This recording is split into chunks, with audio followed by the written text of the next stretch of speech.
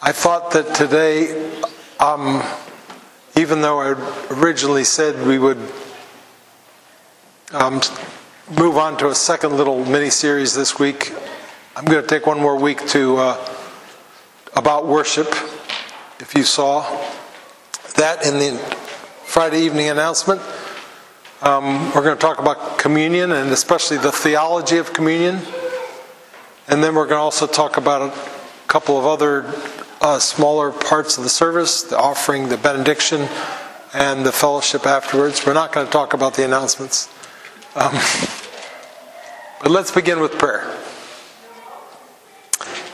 Dear Heavenly Father, we thank you for such a lovely day. We thank you that we're now in the last full month of winter. And we thank you for the coming spring just around the corner.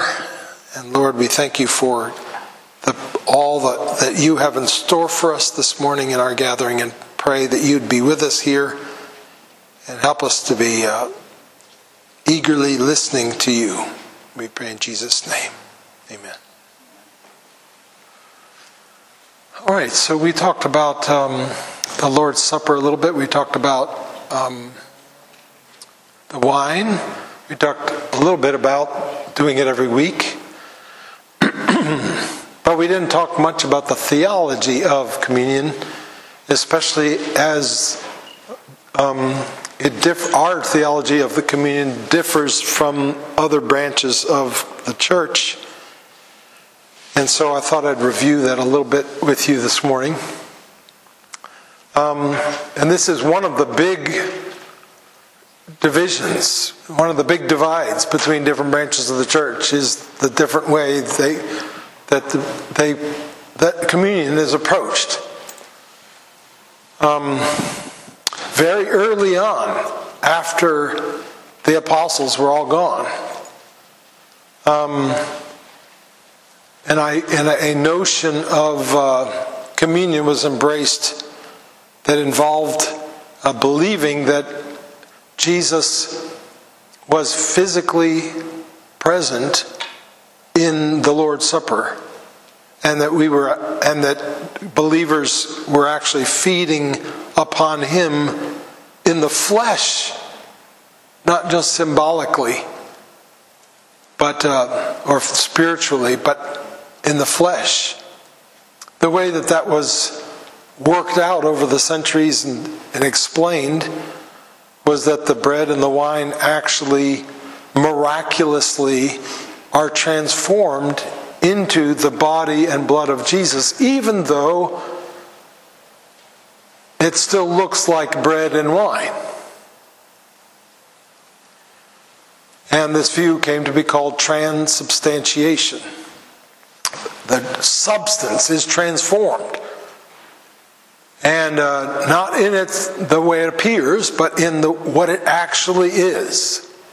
And a good analogy of that is what we see today in this crazy movement that's going on of decorating cakes to look like just about anything. You've seen some of that?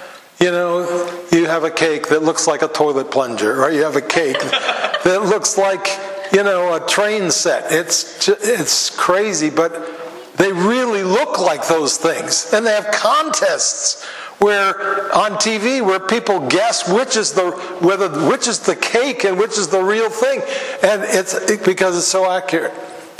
And that's what they basically say, is that it looks like bread and wine, but it's really not. It's the actual body and blood of Jesus that is made, that now bears the very close resemblance to bread and wine. And that a miracle is performed right there in the worship service, where this bread is changed into the body and blood of Jesus. And that's why at that moment when the priest holds up the elements, people fall on their knees, because Jesus just walked in the room.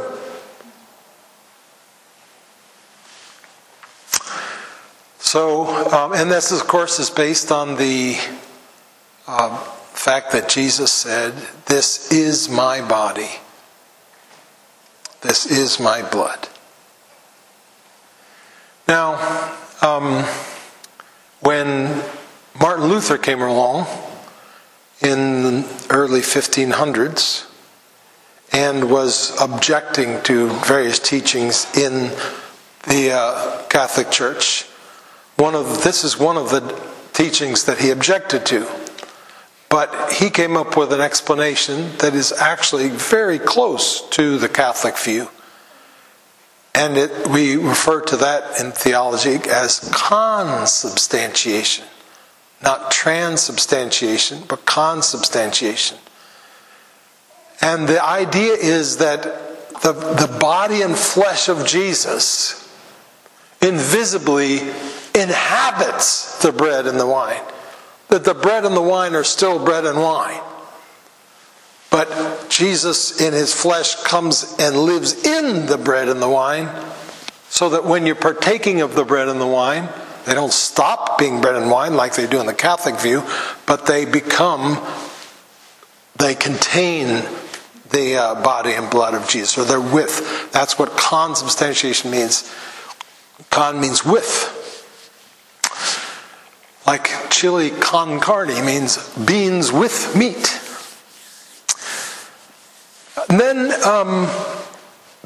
of course, while Luther was doing his thing and the Lutheran movement was beginning, there was also beginning a Reformed movement in Switzerland, in Geneva, under the leadership of Ulrich Zwingli. And actually, I'm not sure it was Geneva at first. But anyway, Zwingli was basically the first reformer who was, the one that really started the Reformed kind of movement in the Reformation. Luther was very Reformed in many ways.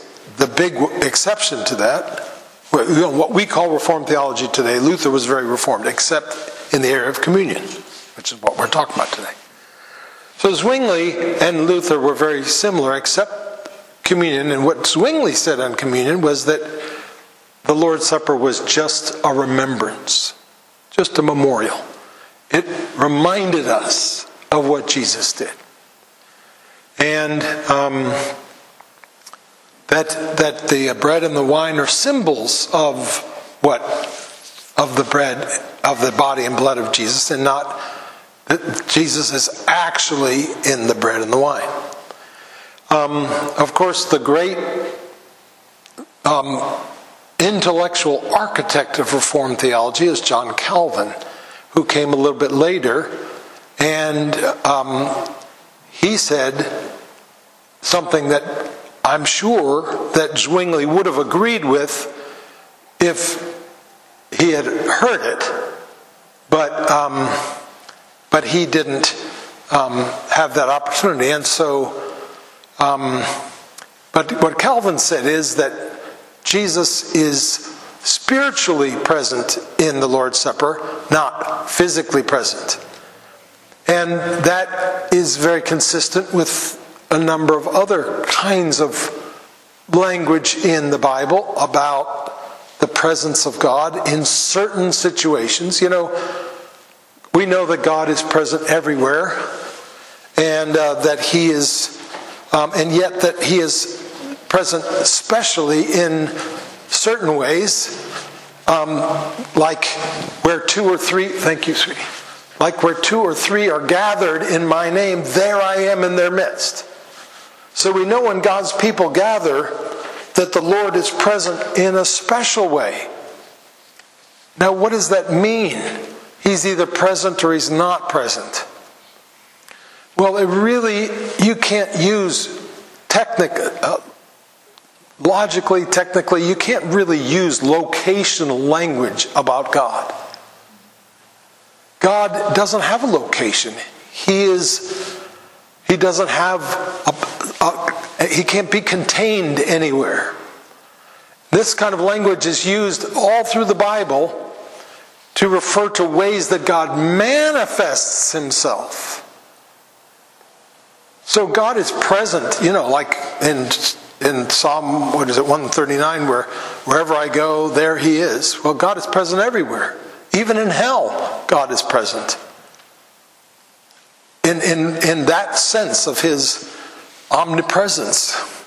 But he manifests his presence. That is, he shows himself. He acts. He reveals himself. He displays himself in certain contexts more than in others. And so maybe even you've experienced this yourself. Maybe even you feel like you've had times where sort of God shows up. It's like other times it just seemed ordinary. And this evening, this Bible study that you had, was like God was there in our midst. Well, that's what's going on. It's not a locational thing. It's that God displayed himself. He revealed himself in that time. He made his presence known. And you see this with, all through the Old Testament, with Moses at the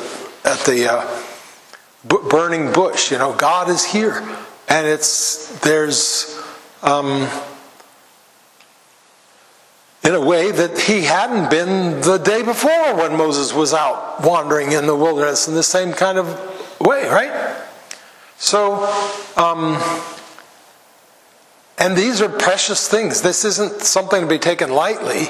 Oh, it's not real because it's just using locational language. No, this is very real. This is what we're after. This is what we're going to have in heaven. We're going to have this without limit and without barrier. This is what we're made for, is to be in the presence of God and enjoy his being there and present with us. And so this is a big thing. And Calvin's point was that God shows up in the communion. Spiritually. He doesn't show up physically. Jesus is at the right hand of the Father physically. He's not omnipresent in his body, just as he wasn't omnipresent after his resurrection with the disciples. There's no story. There's lots of stories about Jesus visiting people, but they're all one at a time. He didn't visit 6 different groups or 6 different people at the same time after his resurrection. He can't be at many places at one time. He's at one place. Physically. That's the nature of not only these bodies, but the bodies that we'll have in heaven. When we're in heaven, we won't be able to be 20 different places in the universe at the same time. We'll be like we are now, one place at a time. Now, travel-wise, it'll be different, it seems. But in terms of that aspect, one place at one time, it'll be the same. And so, but Calvin said, this is a far greater presence in many ways than the presence of it, than if he did show up. Just like when Jesus said, it's good for you if I go away. For if I go away for you, I can send you the Holy Spirit. And the disciples were actually better off with the Holy Spirit than they had been with Jesus. Why? Because Jesus could only talk to a few people at a time. Jesus was there, but if they went to sleep, Jesus was in the next tent. But with the Holy Spirit was always there with them, and even in them. Although that's locational language too, and it needs to be taken with the same understanding. So, what about the passages where Jesus says, "This is my body, this is my blood"? Well, this is the kind of language that's used often in the Bible to refer to something that's symbolic.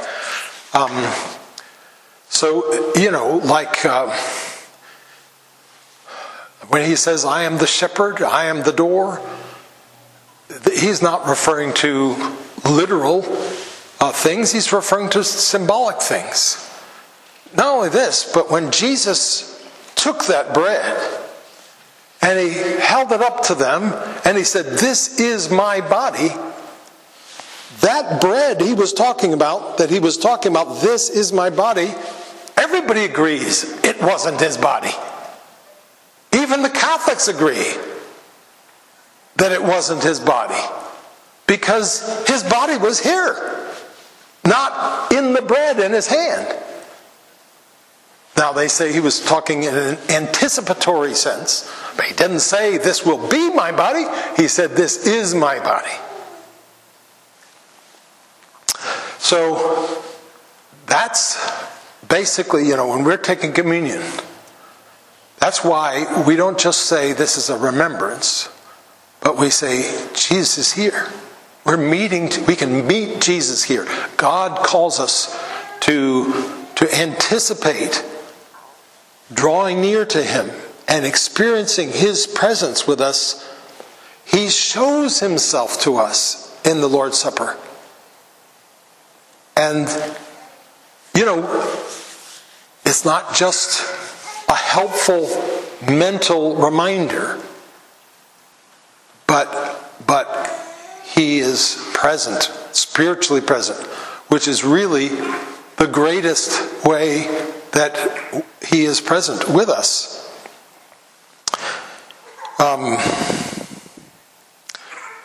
Okay, any questions or things to ask, comment about with regard to that?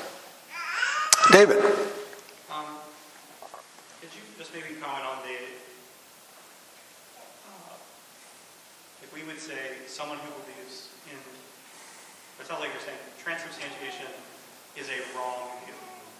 And I guess what I'm curious about is, what is the caliber of this wrong view if you believe that thing? Or are you saying, is this, if you believe it's the actual body of Christ, is that idolatry? You believe something is God that is not? Or Well, that's not the way it's been. How can I say this? There are, it can be a sincere mistake, a theological mistake, but again, you're not saved by your theology. It can be an idol, but idolatry is not a matter of theology, it's a matter of the heart. Augustine was a great theologian that Calvin and Luther both admired, and many people have esteemed for all of the things that he wrote. But of course, he believed in this too. So it has not been thought of. It's thought of as wrong-headed and erroneous, but not like it ruins the possibility of someone being a Christian or something like that. Although again, idolatry is a serious thing, but you can make the doctrine of communion idolatrous, your idol. So that's the case on every side. Every theology is vulnerable to idolatry in various ways. So, do you think it's a sin issue? I guess what I'm getting at is how do we, if you run into someone who believes these things, what should be your attitude about talking to them? Is this a theological disagreement? Is this a matter of salvation? Is it a sin? Should we go in thinking, this person's sinning? It is a theological issue, and whether it's a sin issue or not is something God has to judge in an individual person's heart. And we should not presume. No, we should not presume that it's a sin issue, it seems to me. Just like if someone has a different view on baptism, it can be a sin issue. Someone can be clinging to what they learned, in an idolatrous kind of way, or just out of pride. But it isn't necessarily that. Someone can, really be like, show me God, and studying the Bible and come to that conclusion. So it's not necessarily a sin issue. George. What should we strive to get out of communion? And how does that compare with what the Catholic person expects to get out of communion? Well,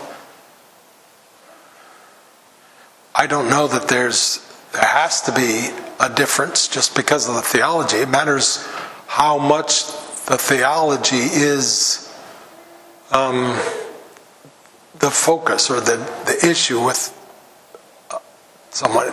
It seems to me that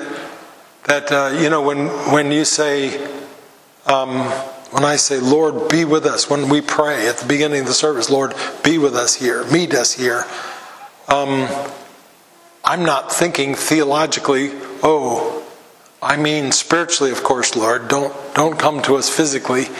I'm not thinking about the theology, but the theology is the foundation and the basis of why I would pray that. And so I don't know that it's, if people are just longing to be with Jesus and longing to feed on Jesus, then it isn't necessarily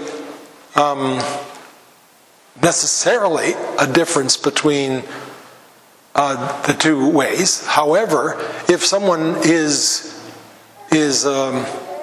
focused on the big miracle that's going to occur and that we're going to actually see Jesus face to face, that can be a problem.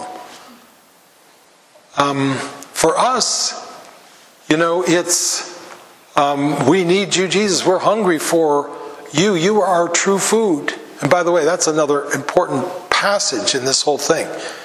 Near the end of John 6, where Jesus says, my body is true food and my blood is true drink. What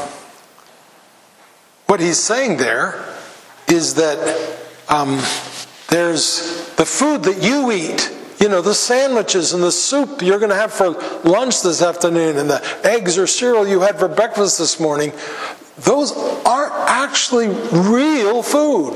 Real food, like Jesus said to the woman at the well when he talked about the difference between the water that she was drawing in the well and the water that he wanted to give her, which was living water. The real water, you drink it and you never thirst again. So the real food will satisfy you so you never have to eat again. And that's Jesus. He's the true food. He's the true drink.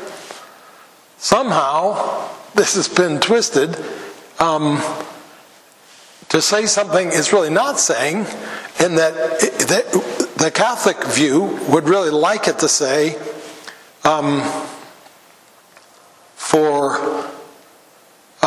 this food is truly Jesus. This my flesh this food is truly my flesh. But it says my flesh is true food. Jordan. Just to kind of build on that, just from what the Westminster Confession says, it states that this is a perpetual remembrance of the sacrificial death, and it's a seal of all the benefits of that sacrifice to us as the true believers. It promotes our spiritual nourishment and growth in Christ, our increased commitment and to all the duties that we owe to Him, and it's to be a bond and pledge of our communion with Him and with each other. And I think that aspect of fellowship is really important. The communion that we have in Christ. Growing up, I would sometimes hear, even in Protestant churches, of that being an altar. But it's not an altar. An altar is a place of sacrifice. That's a table. It's a place of fellowship that we have with Christ and with one another within His church in a mysterious way. So I think that that's a very important aspect of the sacrament of the Lord's Supper. Rebecca. At the very beginning you said something like, this view came to be.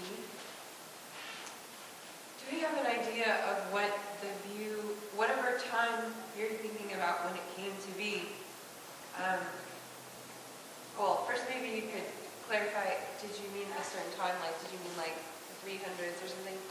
And then also, like, what do we know what their view was before that? Well, we know from the New Testament. But no, I mean, that's, we don't have much, I'm certainly no expert on the 2nd century, which is a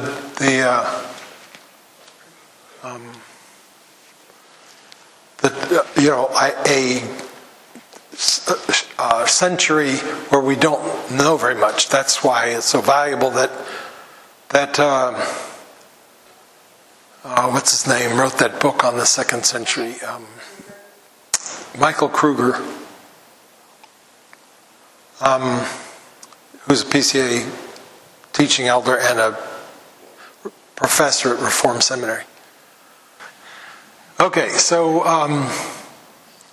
you can't. I don't think you can argue either case from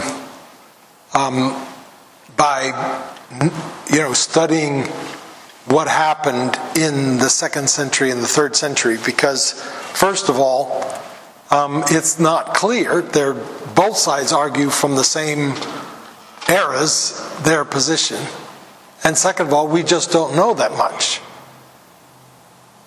My view, and the classic Reformation view, is that no matter how, Jesus came bringing radical new ideas, and that butted up against so many of the ways of thinking of Judaism and even other religions, and so that's why he shocked so many and disturbed so many, and the apostles' teaching did the same. But that didn't just stop the momentum of this giant ball that was rolling down through history about what the way people thought before that. And so when Jesus and the apostles were gone, there's still a lot of momentum of that ball. And it took centuries, and even into today, that same old way of thinking that involved, a kind of connection between physical things and spiritual realities, which, we think of in American society as sort of superstition, where, if you just do this in the physical realm, it will change things in the spiritual realm, which I think Jesus and Paul and the New Testament, contradict. They say these things have passed away. These lambs and bulls and goats that were sacrificed, they didn't actually forgive sins. And so, and these foods that you were told not to eat, they didn't actually make people unclean. It was a picture. And now the purpose of that is over. But it's hard to let go of it. And so, in my opinion, that's why so early in the church, after the apostles were gone, these things got traction. And a lot of these old ideas that were still a part of the culture and still a part of Judaism and still a part of society began to be connected with the things that Christ brought. And anyway, you get the point. Okay,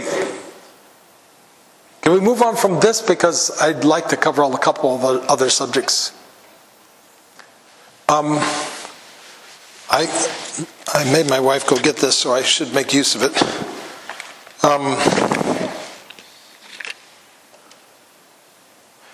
One other place in the New Testament where Jesus talks about, doing something in order to enjoy his presence, like 2 or 3 are gathered, there I am in the midst.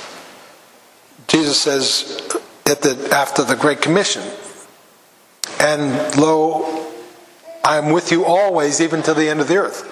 And the point of that is that in the effort to spread the gospel and make disciples of every nation, Jesus says, I'm with you in it. This isn't something I'm just sending you out to do. I'm going with you. And this is another thing about why it's better that we have the Holy Spirit. Because when Jesus sent out his disciples 2 by 2, he couldn't go with them all. But now with the Holy Spirit, he can go with them all through the Spirit. And so when we're doing that, we're to do it in the confidence that we're not alone. That Jesus is with us in this task of communicating the gospel to others. And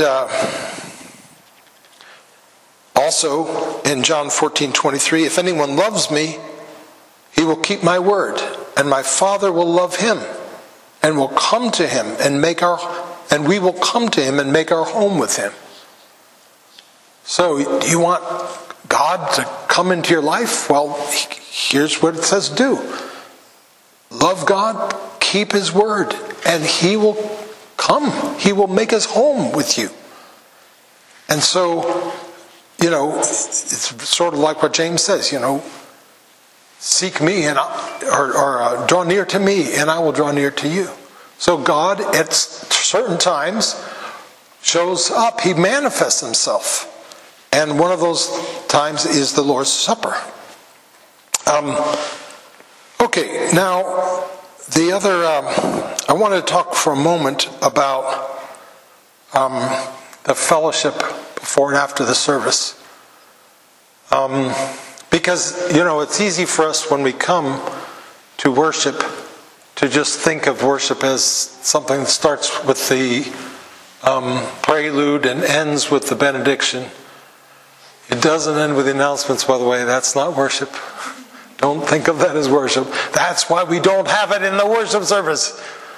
And I think many of us, it's like when we go to another church, it's like they stop right in the middle of the service and they have an announcement. What is going on here? It's like, why are you doing this in the middle of a worship service? This is not worship. Anyway,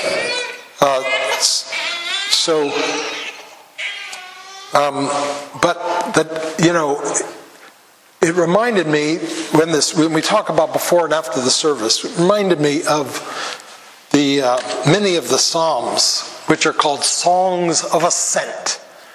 And even in the introduction, a lot of the Psalms say, a song of ascent. Now what that means is that these are songs that were written for and sung by the traveling Israelites as they were going to Jerusalem. They were going up to Jerusalem, which was on Mount Zion. So it was traveling up in terms of altitude. And so they are going and they're singing together. And this is a beautiful thing. This idea that they're traveling to worship. Why are they going? They're not going to trade and to go to the marketplace, hang out at the mall. That's not the point.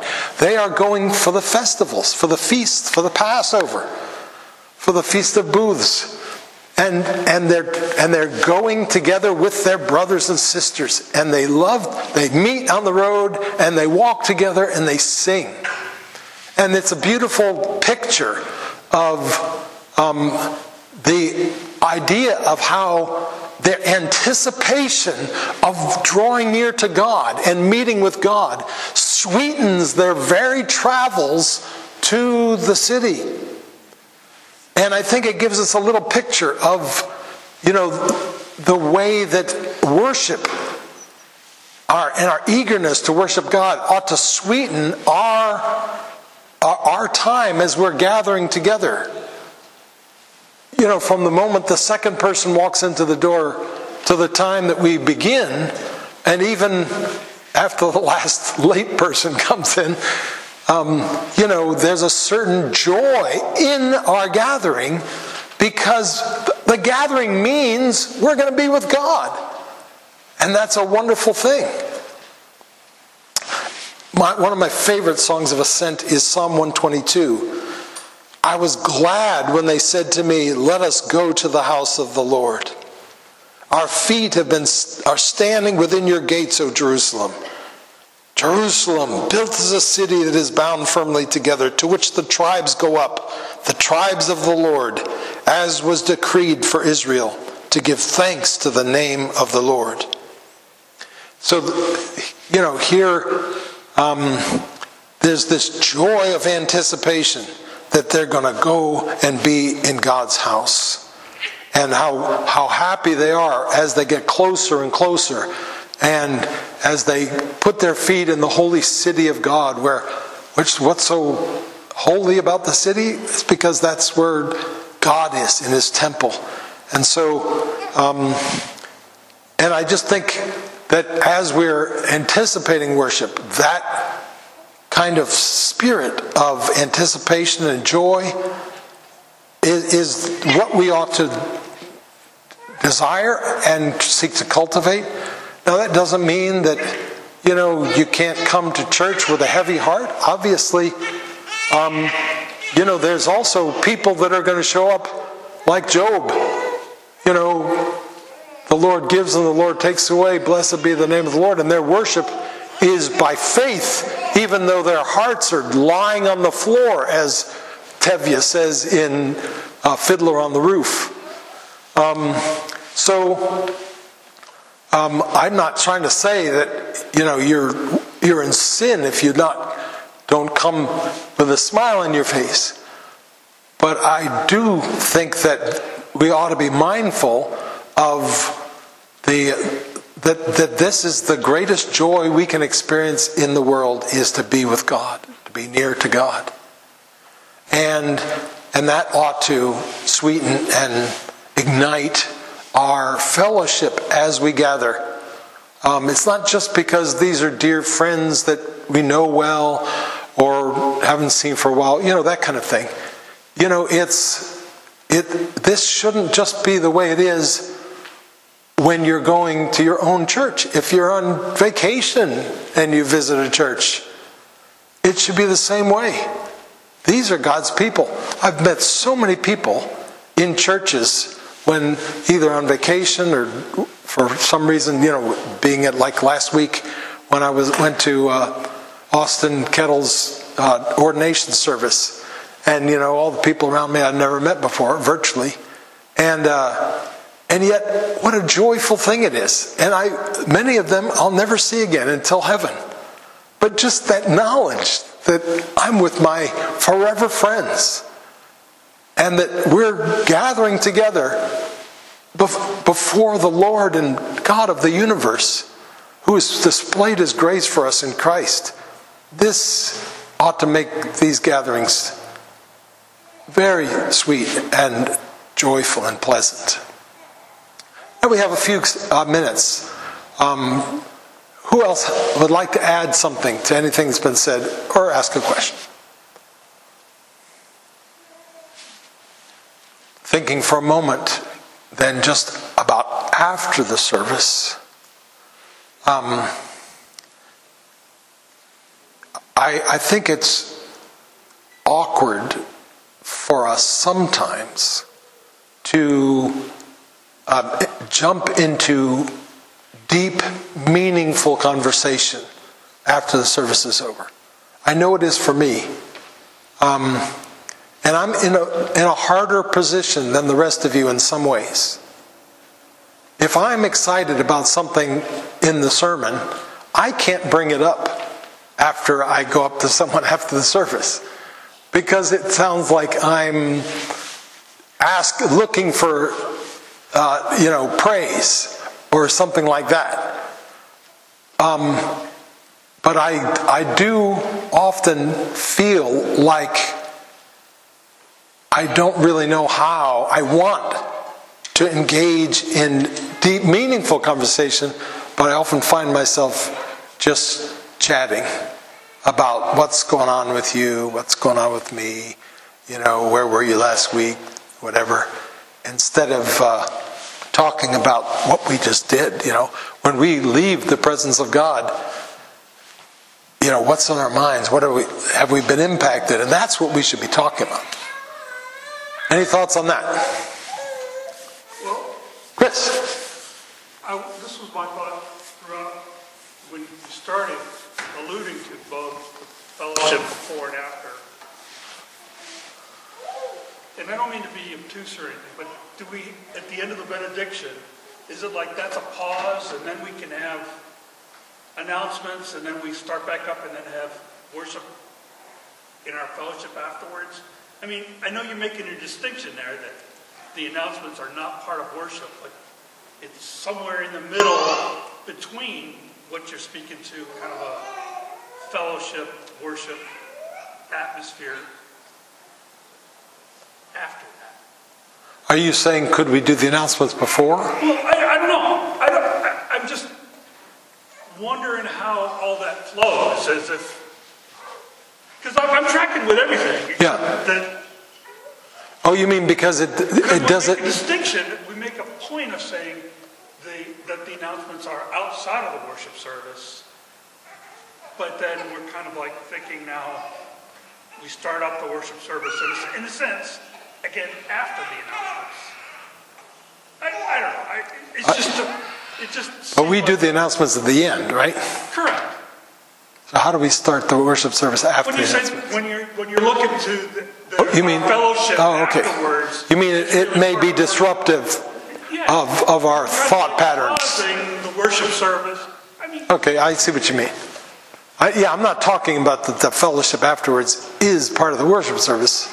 I'm just saying, in light of that it is a worship service, how ought we be conversing afterwards? But you're right. It can disrupt our train of thought. It can sort of bring us back down to practical things, schedule things, the kind of things that promote chatting instead of the kind of things that we just were thinking about in the worship service. I wouldn't say that it's part of the worship service, but it's an important obligation of believers as part of the communion of the saints to engage in fellowship. We shouldn't just be running for the door unless, there's something we have going on. Right. But to build each other up and to bear each other's burdens, that's an important part of this experience and our obligations. Yep. The body of Christ. So. Right. Yep. Unfortunately, we don't have more time, so let's pray. Father, we thank you so much for our fellowship and for the precious opportunity that we have each week to take the Lord's Supper, and pray that our experience of these things would grow ever deeper and that our engagement in them would be full today and increasingly so in the future. We pray in Jesus' name.